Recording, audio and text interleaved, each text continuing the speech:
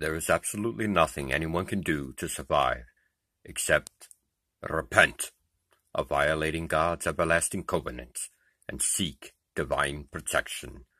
Watch you therefore, and pray always, that you may be accounted worthy to escape all these things that shall come to pass, and to stand before the Son of Man. Book of Luke, chapter 21, verse 36. The sun's 10th planet disrupts the surface of every planet in the solar system as it passes on its regular orbit. Earth is not singled out.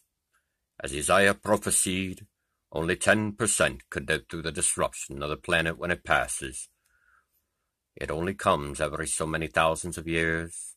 That is why we should want to be one of the 144,000, which is the Church of Philadelphia, who are to be sealed as prophesied in the book of Revelation, chapter 7.